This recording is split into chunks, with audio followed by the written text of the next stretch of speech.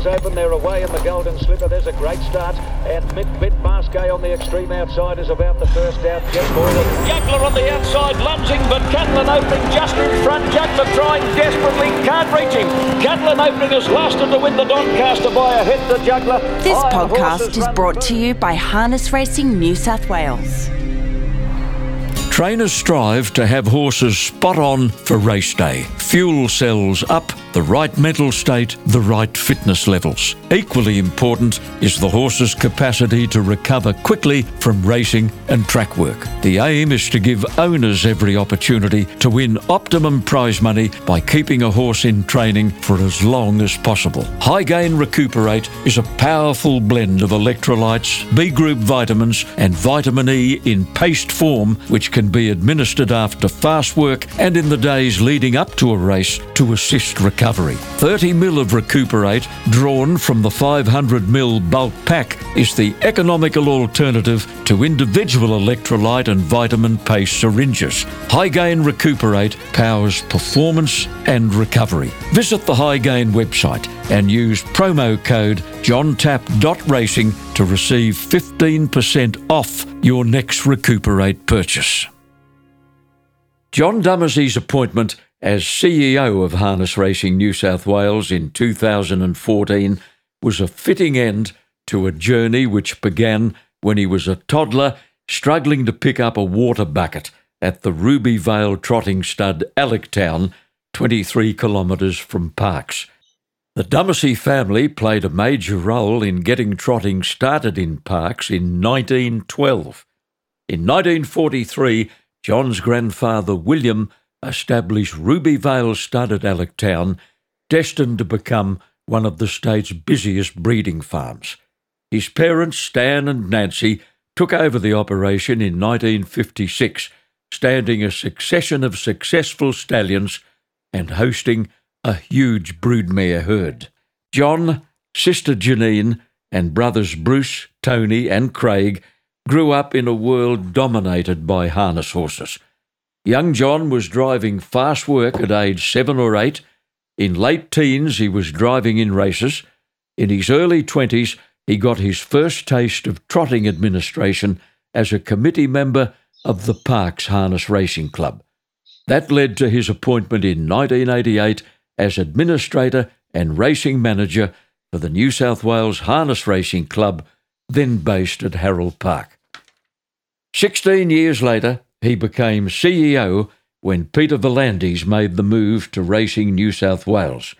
When Sam Natai resigned his post with Harness Racing New South Wales in 2014, John Dumesy was appointed by the board to take his place. And 7 years on, he's gearing up for Sydney's first Inter-Dominion since 2015. Nice to have you on the podcast, John. Thanks for your time. Thanks, Tappy, and by golly, all those years, you've put them together rather rapidly. It's probably time that I thought about my next step. I hope I've put them together accurately. You certainly have, and the next step is exactly how you say it. The Inter-Dominion ID21, sponsored by TAB, of course, it is going to be one real crack of an event. We're taking this carnival round New South Wales. We're delivering to our vast number of fans out in the Western Districts. We've been to the Hunter before, but the Western Districts this year will be something special, and I know the fans out in the country are well and truly looking forward to it. Before we talk Inter-Dominion, let's clarify any confusion that may exist about the correct pronunciation of your surname. Now, the N is silent, isn't it? The pronunciation is Dumesy. That's it, Tappy. Completely silent, but I can tell you through quite a bit of schooling, although I did leave early, the school teachers always had a bit of a problem with that. It's not offensive to get your name pronunciation incorrect, as long as you're talking eye to eye and on good terms with anybody you're dealing with. Exactly. Well, the ID starts at Menangle, November the 27th, second night at Bathurst, third night Newcastle, and then back to Menangle for the final on the 11th of December. Now, John, there were a few murmurings of discontent early on among trainers about having to give horses the added burden of long trips in the first week. Did you see their point? Of course, you could see their point, but we're talking about an event, an iconic event that was based purely on the toughness of the trotter or the pacer. Yes, this is a little bit more tougher, but as we go forward, the roadworks have become a lot better. The tracks are a lot better, so the arduous toil that they're putting on these horses does come a little bit easier. However, it's a horseman's ability to get these champions through those three grueling rounds of heats. They will be grueling, and get to the grand final where all the greatest track, I believe the best track in the world for harness racing is at Menangle, and it'll be a cracker night. Now, John, the third night at Newcastle will be on the Sunday, and you've done that on purpose, haven't you, to give them that 4-day break between the second and third rounds? I certainly did, Tappy. It used to be, in the old days, Friday, Tuesday, Friday. So that was a real impost over the opening heats of the carnival. Now with an extra day, it should help. We've also got other things in play where the horses can actually arrive early in Bathurst, stay longer in Bathurst before they're moved on after that round of heats. So it'll be the choice of the trainers, what they wish to do. But whatever we can do to help them with the on the trail to the Inter-Dominion Grand Final, we will do. The Inter-Dominion format was modified a few years ago, even to the extent of deleting the trotters section. This year, the trotters are back in force, and the pacing category will be staged under the old system of 3 heats and then 7 days to the grand final. It's a tough assignment, John, but as you said earlier, barring bad luck, the best horse wins. Yes, but the removal of the trotters was certainly a mistake. Should have never occurred. The trotter is part of harness racing. We've got, they're beautiful, the trotters, and we see them in Menangle, predominantly in Victoria, but definitely in Menangle, and they are something that we need to take. And this year, unlike other years, also they have to contest the 3 rounds of heats too. So they'll be at Bathurst, they'll be at Newcastle, and they will be on display for people to see what graceful beauty these horses can portray when they're out there on the track. New Zealand horses haven't exactly inundated, have they, the Inter-Dominions in Australia over the years, because it's such an expensive exercise to get them here. In fact, a few years ago, when qualifying divisions were run all over Australasia, not one horse from the New Zealand heat turned up in Australia. No, that's correct, and that system was introduced. We did 3 years in a row where we had successive years of the Inter-Dominion where we ran the heats in the major tracks in all these states. And the winners got to come to Menangle for the grand final. We ran a repechage set of heats at Menangle the week before. But the cost of travel, the daunting task when you've got a superstar, and in those days it was I'm the Mighty Quinn, it was bow tied. Owners and trainers saw the great cost in taking horses from New Zealand or Western Australia, and preferred not to. And that was disappointing, but still we had a great series. John, has there been any feedback from trainers on the distance of the grand final? 3,009 metres after 3 heats and 2 long road trips. No feedback at all that it's not the right distance. I think the trainers, they reflect back and know that this is a test of endurance. The Miracle Mile, for example, is the speed test for Australasia. You've got the New Zealand Cup, it's a staying test. The Hunter Cup, it's a middle distance test now, but the Inter-Dominion, it must hold that long distance race to prove who is the toughest over that fortnight. You were born into the Dumacy family in 1956. Coincidentally, the year Gentleman John won the Inter-Dominion at Harold Park, and that was the second time it was ever conducted in Sydney. John, what's your earliest memory of life at Ruby Vale Stud? It was a great place to be. The earliest memory was the horses. Of course, it was the horses. Every child is, enchanted by horses. They're infatuated by horses. But we were so lucky that we were able to be with the horses all the time. And it's interesting, Tappy, as the generations have followed me, they're enchanted by them as well. I've got some fantastic photos of my daughter Kate on the back of Westburn Grant when she was under 4 years of age, riding him. He was a beautiful horse. He's an Inter-Dominion champion, of course, as we know. But it's that affinity with horses that makes life so pleasant to reflect and recall. Your dad had a 1,000-metre training track on the property at Alec-Town, and you and your siblings were all in the sulky at a ridiculously early age. Did Janine and your brothers all drive the horses? Yes, certainly in track work. We had a horse each at some stage. They had their own special names. They were named after us, to tell you the truth. And we did everything with them. We fed them, we groomed them, we trained them. Of course, we were too young to have licenses, and probably be terribly frowned upon in this day and age. But yes, it was an education in looking after the animals first, more than I'd say training them. But we were very competitive. We used to run our own races on that big track. It was up and downhill. It was carved out of the middle of a wheat paddock. So, but it was a great times. We had our spills too, and I can probably feel some lumps on my body still from those. But it was a learning phase in our lives. Your dad's principal aim was to get horses by Ruby Vale stallions up and going and then sell them off the property, which was a pretty common thing in that era. Certainly were, and Dad was in partnership with my Uncle Joe. He was the master horseman. He was a farrier. It was everything and anything with the horses, and they were renowned. They were renowned for breeding those horses, as you said, breaking them in, getting them going to a point, and then selling them on. They did keep many horses.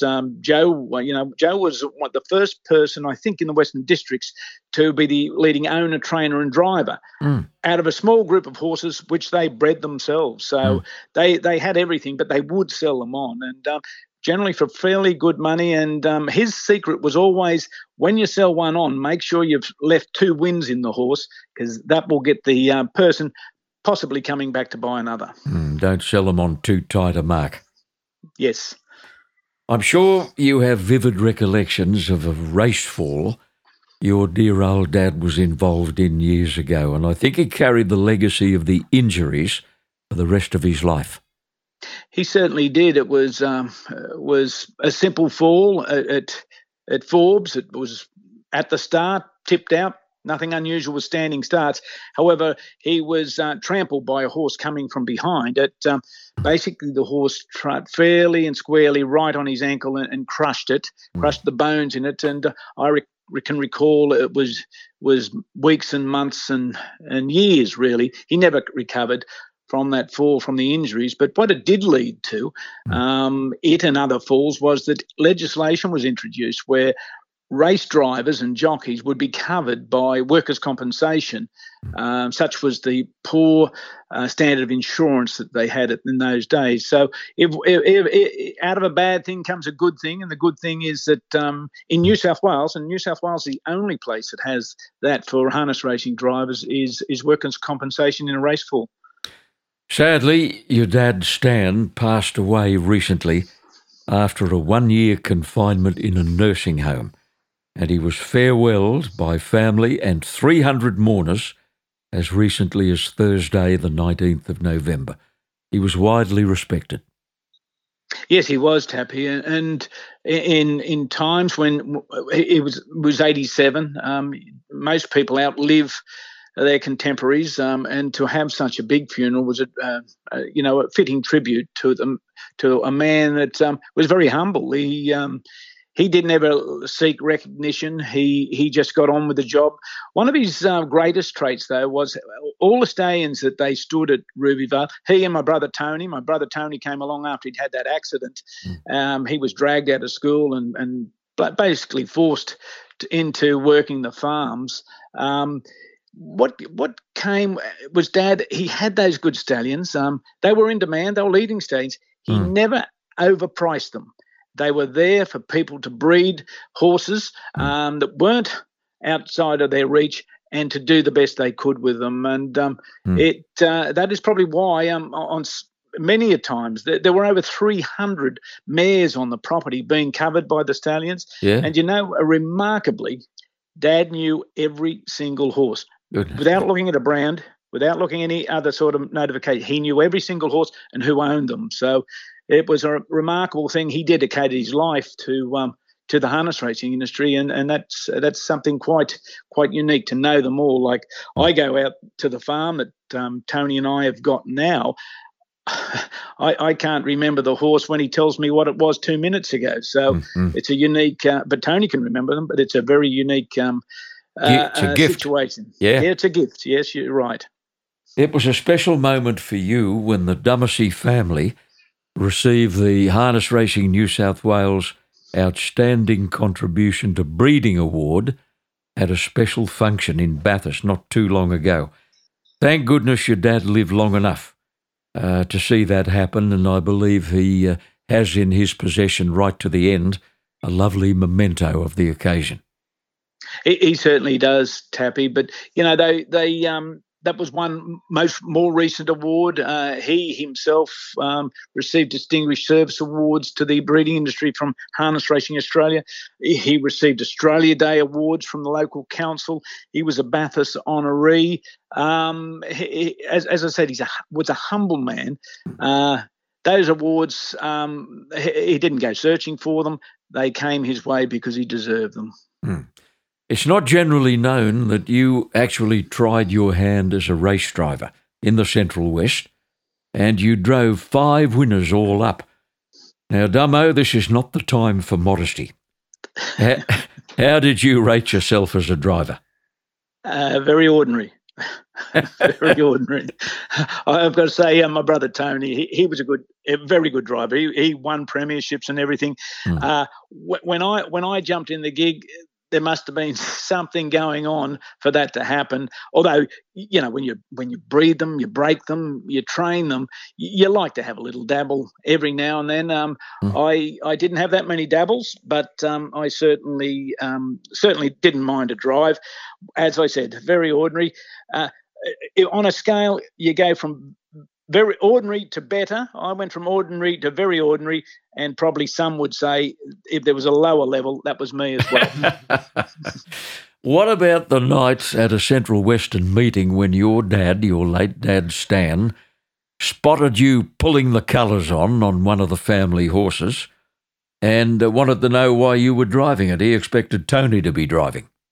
Yes, well, that horse was a pretty handy horse. I was training him, but I trialled him, and the horse didn't go that well. That was a trainer's error there. He was good, and I let his hobbles out for the trials, and he went pretty ordinary. And I didn't want to embarrass Tony, so I decided I'd drive him, because in those days you could swap the driver over just before that you got the gig, really. But Dad came down, and he was very concerned as to what was exactly going on.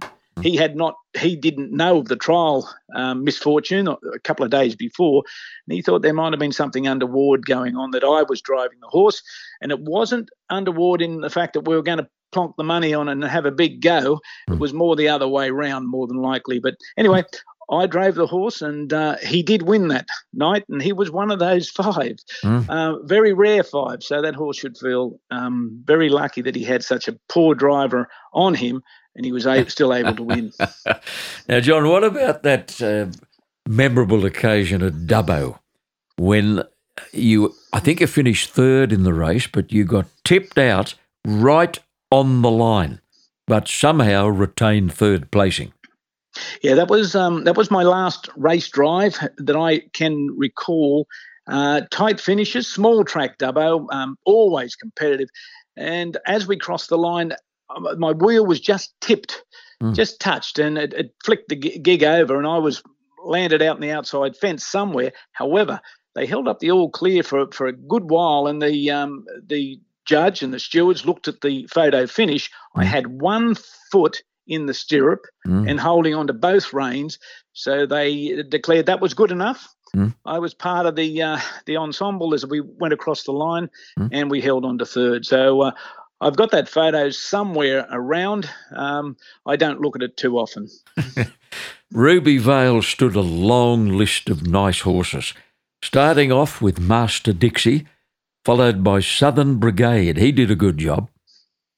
Oh, Southern Brigade was a very good stallion. My grandfather, Bill, he went to New Zealand, bought 3 horses, two foundation mares, and Southern Brigade. He was going to be a foundation stallion. He turned out to be. He won 1 or 2 races. I think Dad drove him in 1 race.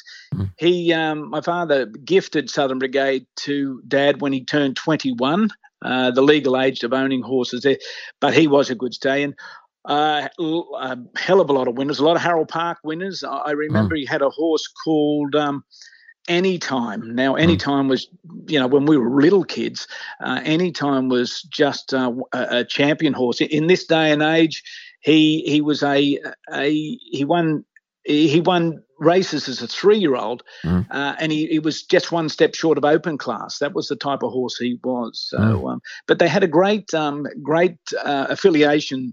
My grandfather, especially with Herb Chant, Les Chant, of course, with my uncle and father and my uncles and aunties, and it was a really good association. But many Sydney trainers, old Jimmy Caffin, I remember, Kevin Newman, they'd come to Ruby Vale and look at what stock was available there to take back to Sydney because they knew there was something there to work with. Just reel off some other names, stallions that stood at Ruby Vale over the years. Langus Hanover was a really, really good horse in subordination. Adios Kid. They go on and on and on. Happy Tidal Wave. Yeah. Romeo Hanover stood there 1 year or 2 years. They just went on and on. Bashful Hanover was another horse. Now, Bashful Hanover, when they got him, he was the highest priced yearling ever sold in Australasia. Wonderfully bred horse. He was purchased by the Hayes brothers down on the south coast, but unfortunately broke down. But he went to Ruby Vale and stood for stood till his death, and side many winners. Probably the last top stallion that stood there was John Street North. He produced countless winners, and he's now gone. But he was the last of the stallions to stand there. Yeah, Explorador did a good job too, John. He got a lot of winners. He certainly did. As I said, there's so many. You can remember them, I can remember them, and there's probably many that I've forgotten. Your passion for harness racing was probably matched in those days by your love of rugby league. You played a fair bit of league in the region, I would imagine, as a halfback in those days. No, Tappy, I was actually a flying winger. Were you? And you know what they say about wingers, they may as well be on the bench. But I was a fullback. I didn't play much in the centre, like in the halfback role. But I was a representative footballer at school. I played jersey flag for Newtown. I tried out for President's Cup for Penrith. Made the last squad. But then I got injured and I went back to the country. I played for Group 11 second division and for Parks first grade. But I loved rugby league, probably more so than harness racing, although we were always involved with the horses. Well, John, your first administrative spot was certainly in harness racing. You were a committee member of the Parks Harness Racing Club and you finished up president for a couple of years. Certainly, but that was more by the where I was sent or forced. I wanted to be on the committee of the rugby league, local rugby league club. However, they were quite willing to accept me there. But they reminded me, and now the reason I wanted to be on that committee was because I didn't think the players were getting a good enough go with some of the decisions. But anyway, that be it. I wanted to be on the committee, but they reminded me that they had a special bylaw that if you were on the committee, you couldn't play. And I certainly wanted to play more than I wanted to be on the committee. So I went onto the Trotting Club committee, just worked in the background, doing bits and pieces, and eventually, and I was honoured to be the president. I was only the president there for, I'm going to say, less than 2 years, until Keith Adams actually came up to see me, and they were looking for someone to be their racing administrator at Harold Park, and he encouraged me to apply for the job. So I'm certainly grateful to Keith for seeing something in me that took me from Parks to Sydney. And that was in 1988, a very significant year in your life. Now, 2 weeks before you got to Harold Park, another young bloke from Wollongong had started as CEO. This was the first step in the administrative career of Peter V'landys. Certainly in racing, and Peter was there. I hadn't met him before that time. I arrived. We've had so many good times together, but it was pretty tough when we first started, because the committee had made a decision basically to do a clean out. Took the broom to the administration of the club. It was in a very poor shape financially, and they needed a wizard, and they certainly got the wizard in Peter to pull them out of that terrible position they were in financially. And of course, he needed help in the area of the harness racing, the racing department. So they got me to be his second. John, what were the strong points in his technique at that early stage of his career? Could you tell back then this bloke was different? I certainly could. He was determined. He was determined to be successful, not for he himself, but for who he worked for. And he could identify where things could be improved. He could identify them just by sight without doing too much research into it. He could identify it. Of course, the research came after that, and he found those ways to improve. The club financially was as I said, in a very poor position. Managerial, it was in a poor position. Waste was just disgraceful, some of the waste that was there. Rampant. Because they were living in an age that was long gone. It was long gone because primarily, and the racing industry wasn't too much different across all codes, was because we relied on the TAB. The TAB had been introduced in 1964, and whilst I'm talking, 25 years later, the industry, the racing industry, weren't focused on where they should be. The money was just rolling in without little effort from the TAB, and they weren't taking advantage of that. You and Peter remain very good friends, and I'm sure he still holds a great interest in the fortunes of harness racing. Certainly, and I'm going to use the word, he's a great protector. He's a protector of the racing industry, but he'll never lose his love for harness racing. Whilst he has a massive task with the racing, the thoroughbred racing, harness racing's they're dear to his heart. And I can say that we, harness racing, with this ID21, have a wonderful opportunity. We will be on Sky Thoroughbred Central, the number one racing station in Australia. Yep. For the racing. Inter-Dominion. And the Inter-Dominion will be there, and that'll be all because Peter was there, willing to help, and gave us the opportunity. John, we'll pause for a break on the podcast. I've got some very interesting issues and events to raise with you, but stand by. We'll be back with John Dumesny after this.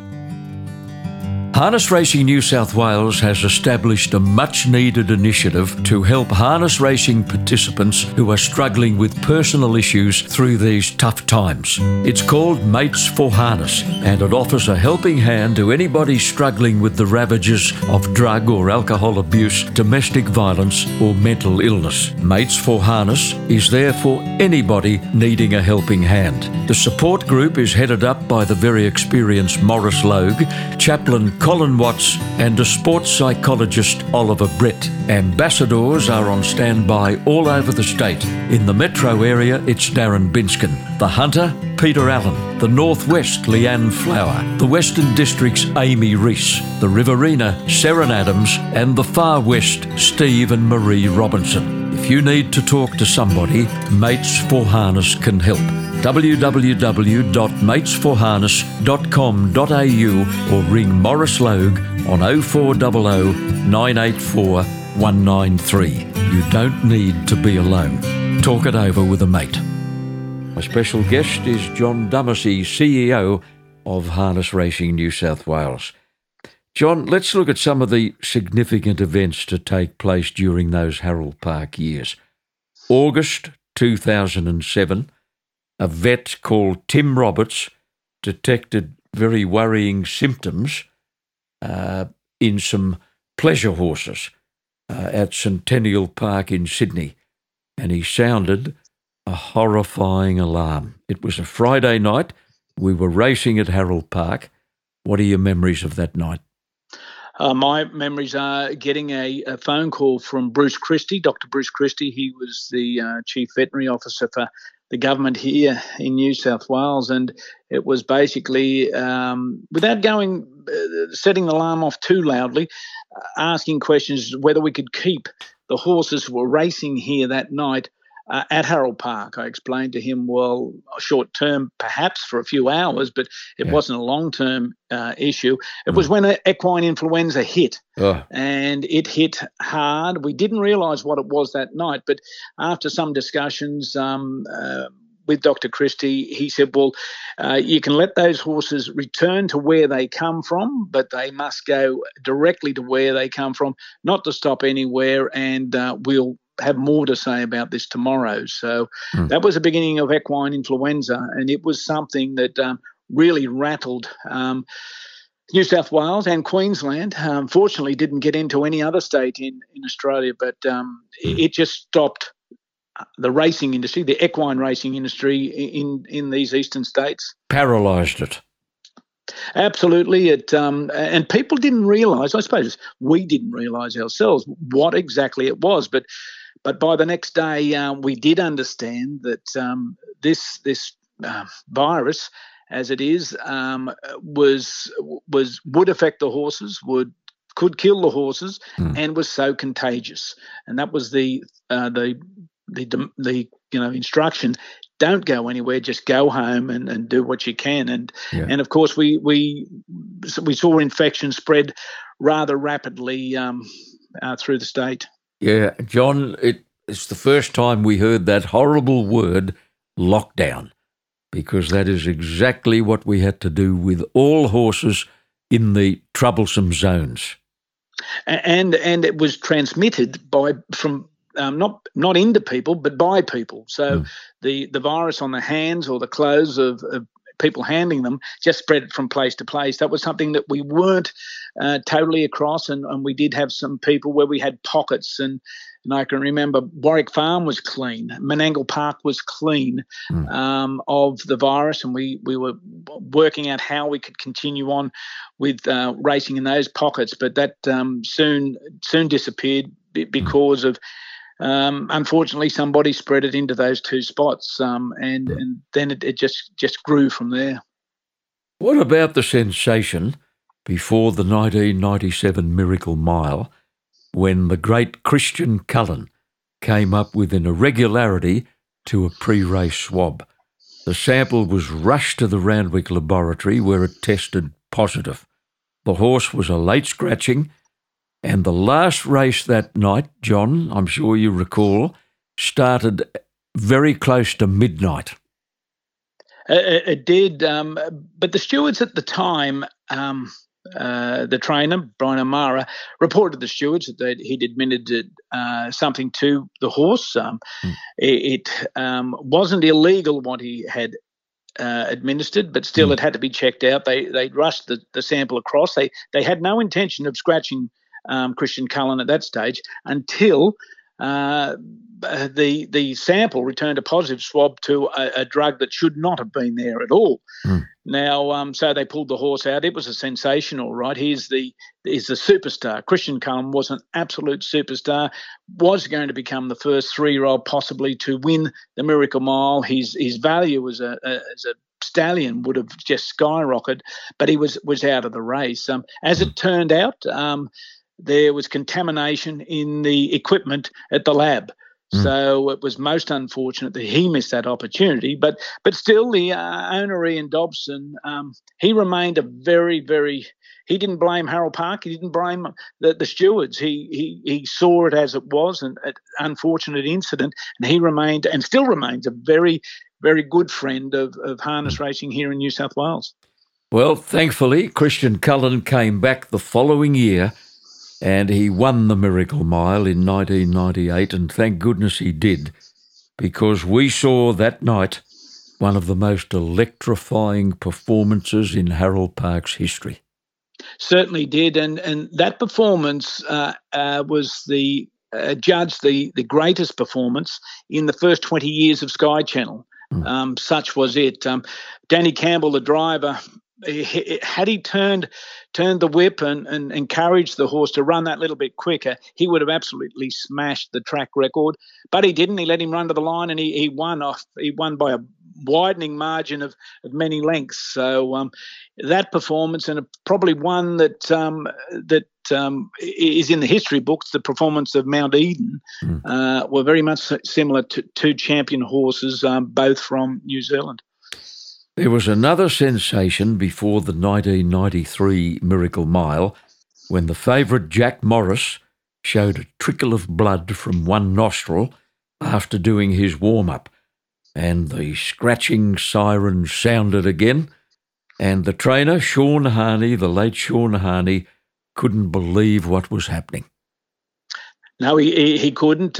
He said the horse had bumped its nose in the stalls from the fireworks that we used to put on before the Miracle Mile to entertain the crowd. But unfortunately, once again, the stewards have to work within the rules. Trickle of blood from one nostril means that there's likely a problem, so the horse was withdrawn. He missed his opportunity, and he's a wonderful bloke, Sean Harney. He regretted missing out on that opportunity, but he never held it against anybody. He went on, and of course he went on to Albion Park, I'm sure, after that, and won the Inter-Dominion, unless I'm getting my years mixed up. But, no, I think you're right, yeah. But he once again, it's what they say, that's racing. Unfortunate part of racing, but it was a sensation as well. Wasn't he a plain little horse to look at, Jack Morris? You wouldn't have given him a second glance. No, you wouldn't have, but he was a superstar from the West that we were hearing so much of. And we talk about Peter. Peter was he would bring the connections and say, test them out for an possible invitation, because it was invitation only in those years to be in the Miracle Mile. And he said that he liked the horse, but he wasn't real sure about the driver. Well, he actually said that on radio. Sean Harney, who was the trainer and driver, soon was on the phone and basically said, well, if you don't take me, you're not getting the horse. So, yeah. But we ended up good friends. So many great friends came out of these sort of occurrences. Great character, Sean Harney, who died much too soon. Now, yes. John, the club came under fire in 1996 when it invited a horse called Manorville into the Miracle Mile on the strength of a win the previous week in Fast Time. There were many who thought there were more worthy candidates, and there was hell to play. Iraklis won that Miracle Mile in 154.2, but we'll never know whether Manorville was up to the task or not. Well, what I can say is Iraklis was lucky Meneville touched a wheel in the back straight and lost a couple of strides. Otherwise, we might have seen Meneville winning the Miracle Mile, but he didn't. But that's where it comes down to. We had given a commitment. Harold Park had been washed out the week before, and there were horses trying their best to be in this Miracle Mile. Michael Hunt set the trainer-driver of Meneville set him a task in just a race on the card, a final of a graduation, basically. He set a sensational time and he had all the attributes to be in the Miracle Mile. So he was selected. And as I said, if Michael hadn't have hit that wheel in the back straight, who knows what that result of that Miracle Mile was. As we know, another superstar in Iraklis won the race. But they're the things that make racing, Tappy. They just make racing. Well, the Miracle Mile certainly did. There was no race in the world, thoroughbred or standardbred, to engender more controversy year after year than the Miracle Mile. Was incredible. Yeah, and it continues today. Only last year we brought a horse into the race that people thought was against the rules.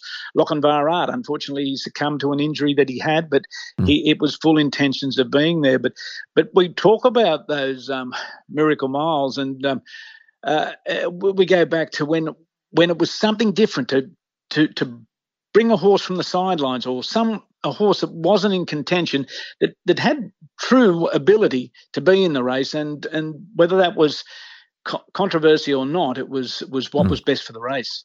There was a massive breakthrough for all three racing codes in 2008 when the High Court decided against wagering operators who were using product without contributing to the industry.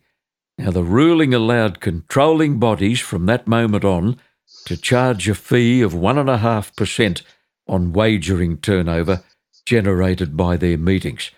The greyhound industry went in one direction with this, John, but Harness and Thoroughbred presented a unified case with great results. What sort of money did it mean to harness racing at that time? At that time, it meant getting paid for our product, something that we weren't getting. Now, that's turned into being billions of dollars, I say billions, across the nation and across the world. That model, that turnover model, rather than a profit model, is followed. Now, it was Racing New South Wales and Peter V'landys. He was so determined.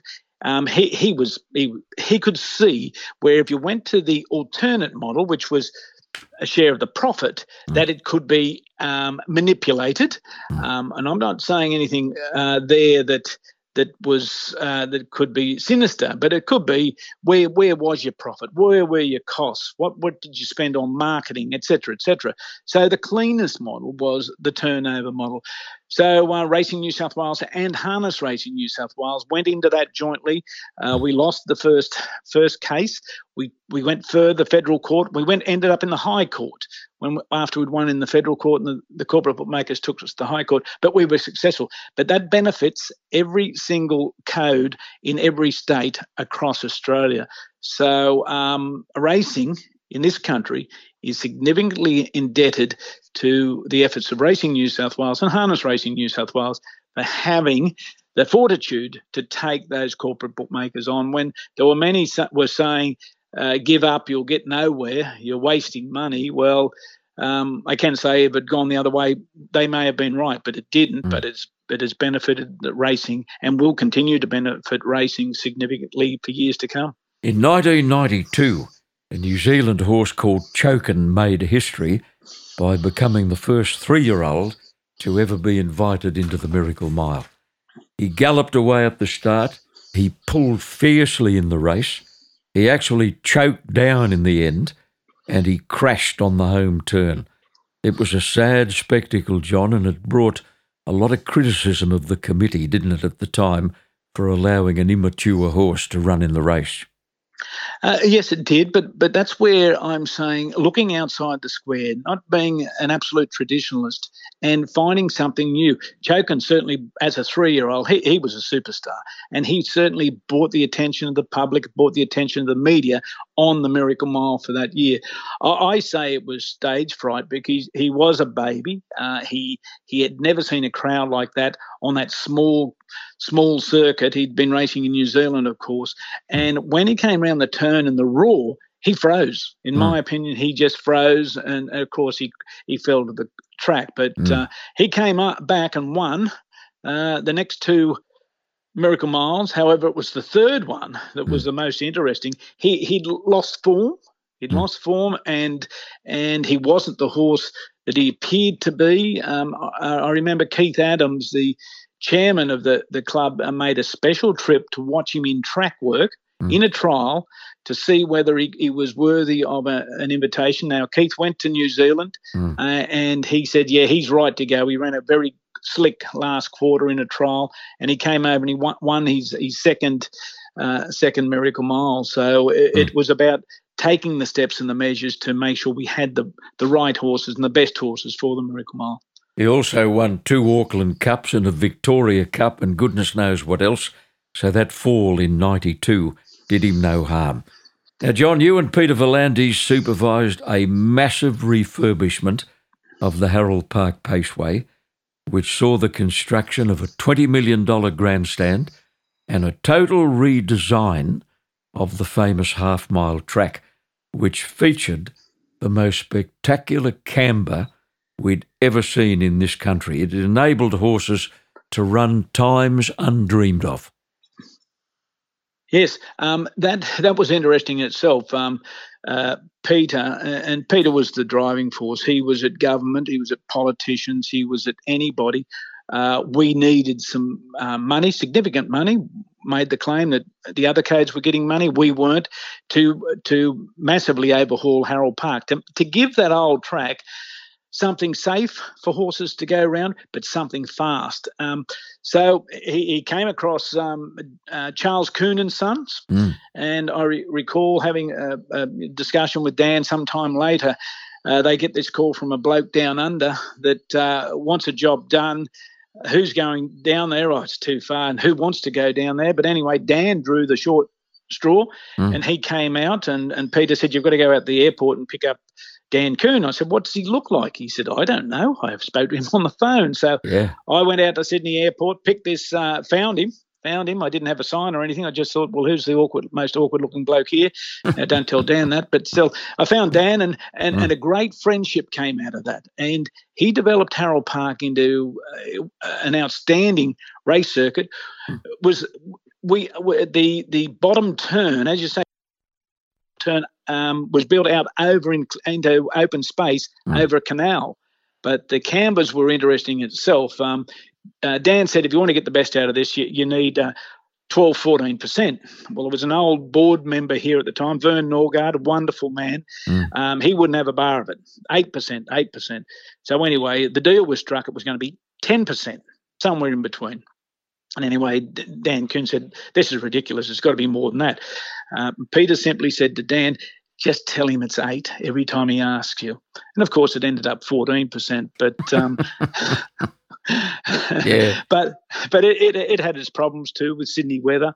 You needed the equipment when it rained heavy. It scoured the track, but it was a wonderful track. Helped a myriad of horses find their true potential. Well, John, despite the new facilities, the wonderful restaurants and function centres that became available to the public in that new $20 million stand, the whole Harold Park operation fell on difficult times. Crowds were down, prize money was going nowhere, and it was Rex Horn who convinced his directors that there was only one way out for harness racing in Sydney, and that was the sale of the very valuable Glebe precinct, which had been hosting harness racing for more than a century. As sad as it was, the vote from members in favour of the sale was overwhelming. Do you remember the meeting of members on a Sunday morning? I certainly do, but there was a lot of work went into that. The work that went into it in the first place, we had to get that members' approval to sell at a certain price. Rex and others, they toured country New South Wales, catching up with small groups of Harold Park members and convincing them that they needed the vote, because we needed a vote to push it through. And so that happened. The vote went through. So we could sell. The next task came, and that was to be able to sell it, to have it rezoned, and that was almost a 2-year effort with working once again, going around the state, talking to politicians and getting the approval, especially with Sydney of City. And I must say, Clover Moore, she was a wonderful supporter of the sale of Harold Park. It was then a matter of getting the figure that was set by the members, and that figure was $150 million before it could be sold. But in the interim, they wanted somewhere else to raise that, and we did some discovery under our nose, and we knew it all along, was the fact that we owned Menangle. So without owning Menangle and building that 1,000-metre track, which took 2 years to build, much longer than what we thought under the watchful eye of Dan Kuhn, it was a massive period of, and people don't realise this, it was about 6 years to accomplish all that until we opened Menangle Park in 2008 as a racetrack. We sold Harold Park in 2010, and we started on that project basically in 2004. So a very big effort, but certainly has paid dividends. The sport has endured many kicks in the guts throughout its history, none more than the unfortunate episode 10 years ago, now known colloquially as the green light scandal. But John, somehow the sport survives, due largely to the magic of the harness horse and the devotion of those who own and train them, many of whom will get the opportunity over the next couple of weeks to showcase their great sport under the banner of the historic Inter-Dominion. Certainly, Tappy, and briefly on the green light, it was an awakening. These things can happen, so you need to be watchful of everything. You need to have very, very strong integrity measures, and we all aspire to have them, and we all deliver them as we can. But the Inter-Dominion, it's our turn to shine, and we will shine with this Inter-Dominion. Yes, there'll be some brickbats about this and that and the other, but we will shine, and it will be a wonderful event. We've got great nominations. The final rankings are now done. So we will have a championships just like there have been in other years, and there will be worthy champions, both in the trotters and the pacers, come December 11. John, as far as the pacing series is concerned, it's very, very hard to go past King of Swing, whose record is impeccable coming into the series. But this is the magic of the Inter-Dominion. Will he handle 3 heats in a week? Will he handle a trip to Bathurst and a trip to Newcastle? Will he handle 3,009 metres in the grand final? This is the mystery of the Inter-Dominion. Certainly is, and when that final is run on the very spacious Menangle track, every horse will have an opportunity if they're given the opportunity by their drivers. They're in once they get into the race, they have to then take it forward and do their very best, and they will. It'll be. We've seen some finishes of some many Inter-Dominions that didn't go exactly to script as far as favourites are concerned, because of the wonderful skill of a particular driver. One of the greatest, I think, of all time was Brian Hancock. What he did with Wiona Warrior 1 year to lift him off the canvas after 3 rounds of heats, as you say, and a daunting long-distance final to win a race with a horse that was generally thought of as being a speed horse. So that's what we look forward to. John Dummersey, CEO of Harness Racing New South Wales, a delight to have you on the podcast. Thanks for your time on a wet Sunday morning in Sydney. My pleasure, Tappy. John Dummersey on a podcast produced by Supernova Sound. Mitavite has been producing high-quality feeds and supplements for all walks of equine life for almost 40 years.